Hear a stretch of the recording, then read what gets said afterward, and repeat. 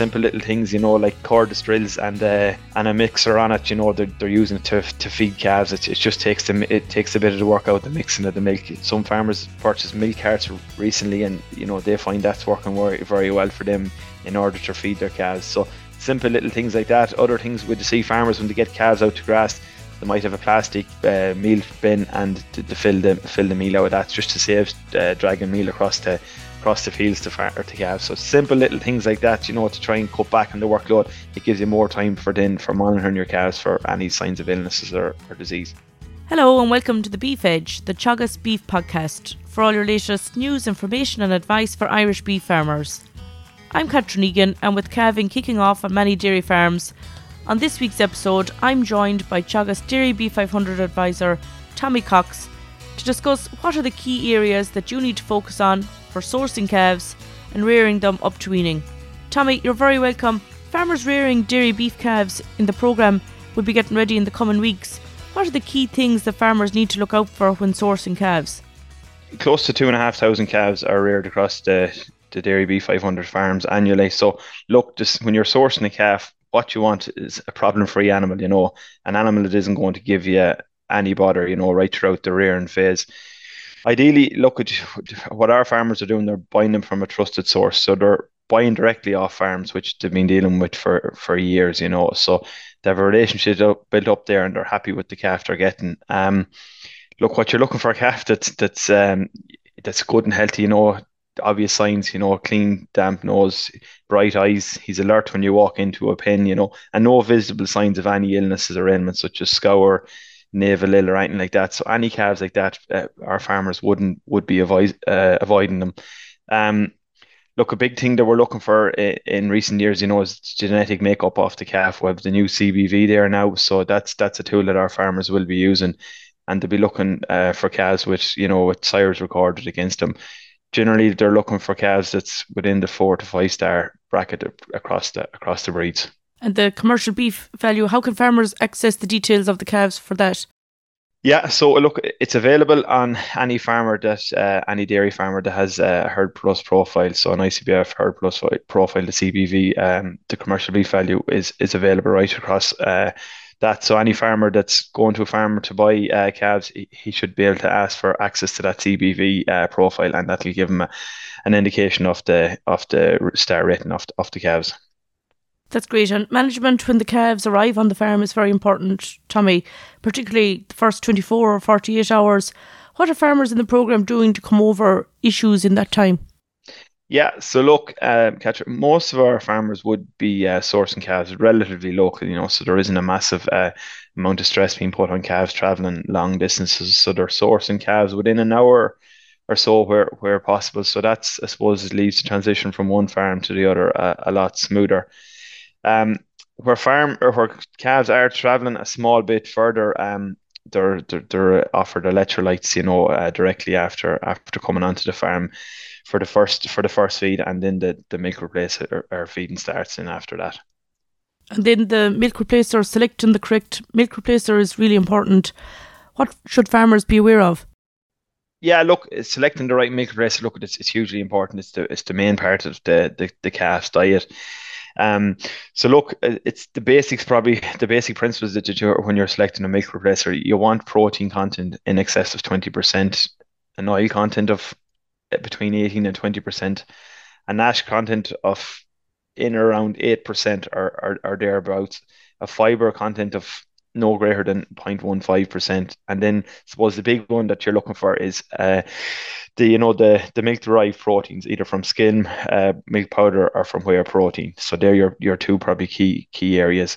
Look, it's probably a simple one, and it might be one often overlooked by farmers, but you want a powder that's easily mixed as well.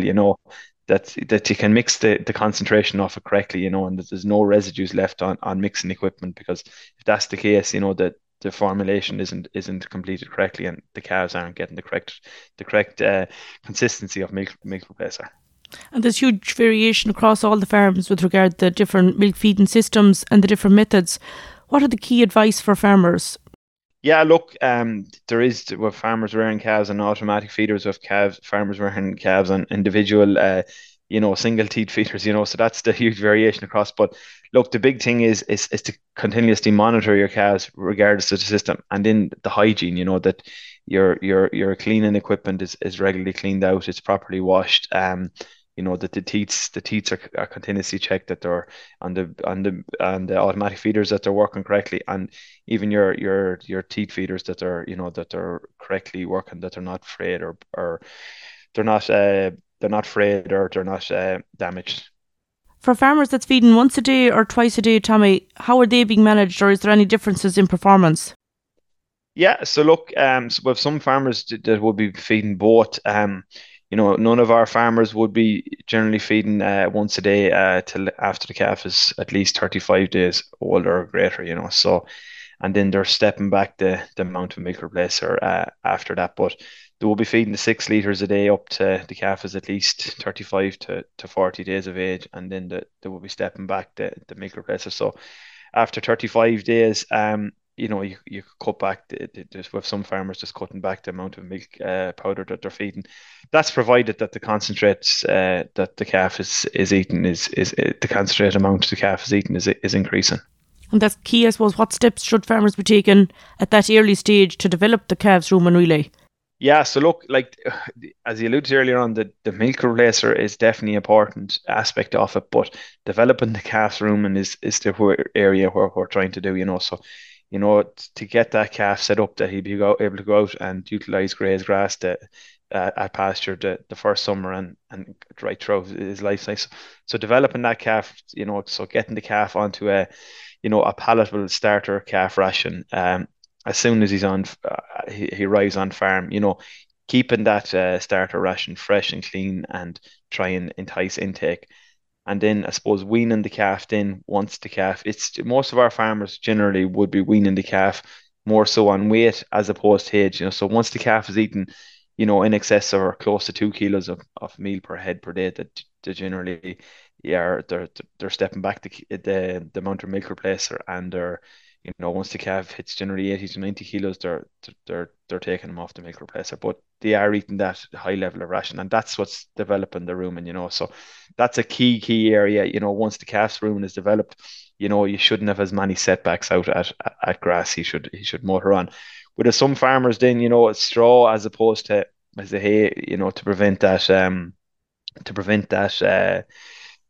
pot belly occurring in calves. So it's an easier roughage for calves to feed on and digest, and it's more preferred than hay. And farmers are feeding milk replacer at that time, Tommy. How important is water? Oh, water is crucially important. It's important. It's important for the development of the calf's rumen. It's important to keep hydrated, and that'll also entice the concentrate intake, and that's what you're looking for, to try and increase that concentrate intake. And management of the calf house is something that you've placed a lot of focus on in the past number of years, Tommy. What are some of the issues that you've seen? Yeah, so look, on farms, look, the reality is on a lot of farms just rearing calves, it's not really purpose built calf houses that's in operation.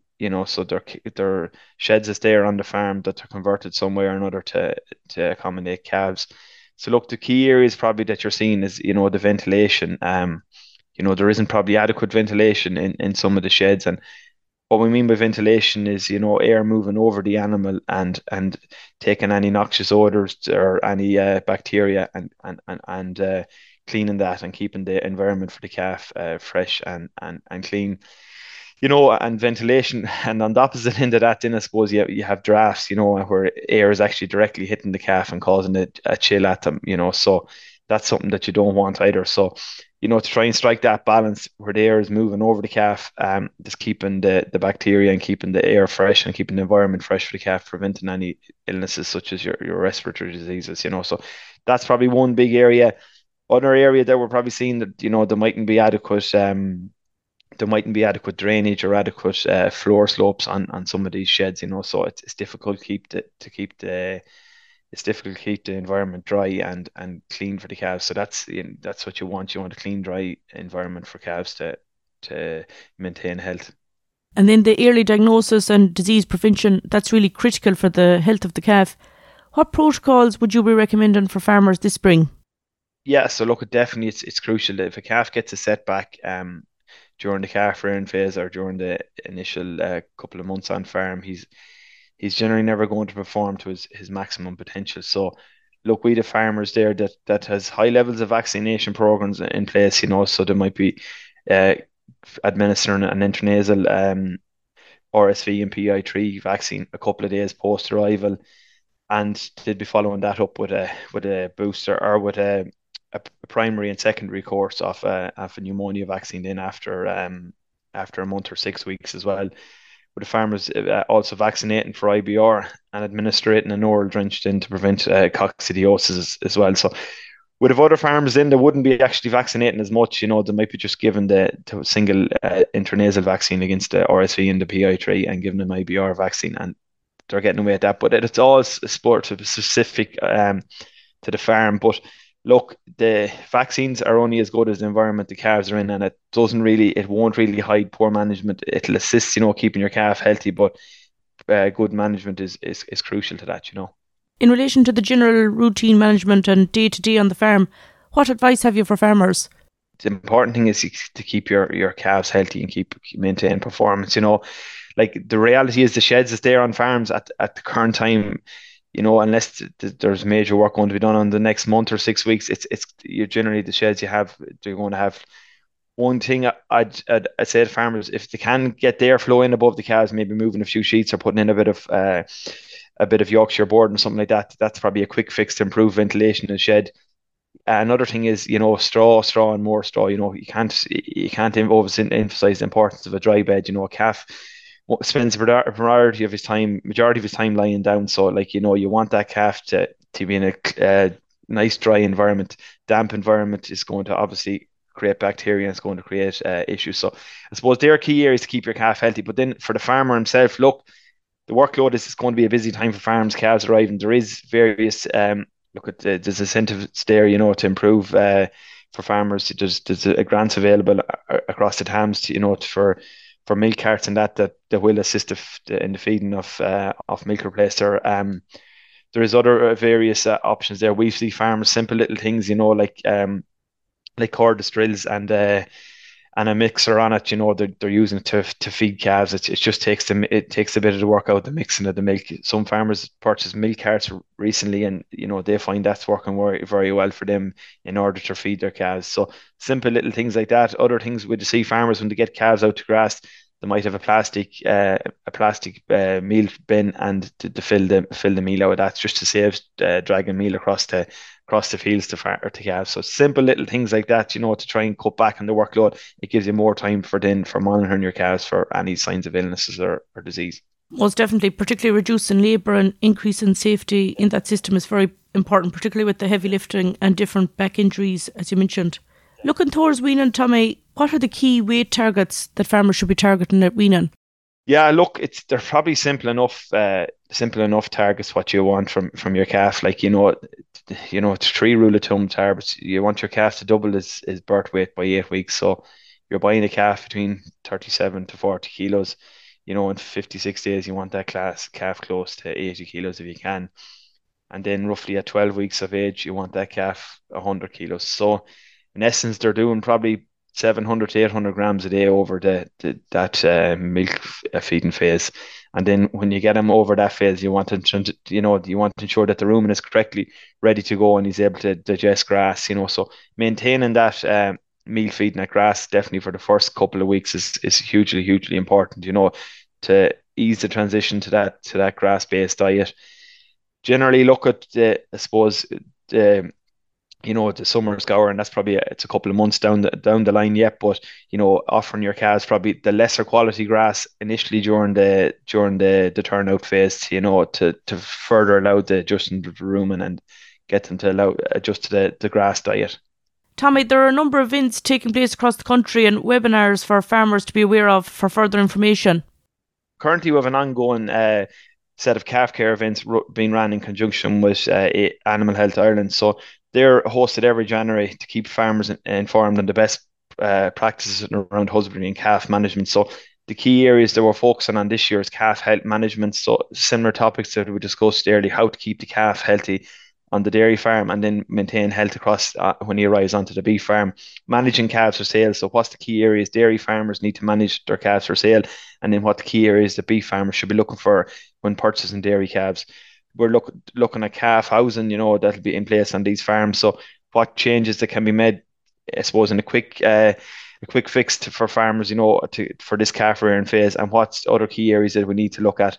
And then we're looking at, the transition from the milk to grass, and, that weaning, the whole aspect of weaning. So, the importance of developing the calves rumen, and the importance of concentrate feeding. So that's the key areas that we're discussing across the AHI and Chagas events. And then we have two standalone Dairy Beef 500 live webinars, which are taking place on Tuesday the 18th and Tuesday the 30th of January. And both of them webinars commence at 8 p.m. So look, the first webinar taking place on the 16th will focus on preparing for calf rearing in 2024. So on that webinar, we have a number of guest speakers. We have Martin Kavanagh from Munster Bovine. He'll be looking at preparing the calf housing for calf rearing. We also have Sarah Higgins from MSD who'll be looking at keeping the calf healthy during the calf rearing phase. We also have Dairy Beef 500 program farmer Peter O'Hanrahan, so he'll add what he's experiencing on his farm. And then on the 20th, we'll look at sourcing and feeding the calf for 2024. So we have guest speakers there from Volak. We have Liam Gannon from Volak, and he'll be looking at the key areas around milk replacer and what's important during the calf feeding. We'll also have Dairy Beef 500 farmer Charlie Smith will be sharing his experience and what he'll be doing over the course of the calf rearing fair. So both of them webinars, there's links available across the Chagas social media and on the Chagas online website as well. So anyone looking to register, there's information there that can register easily.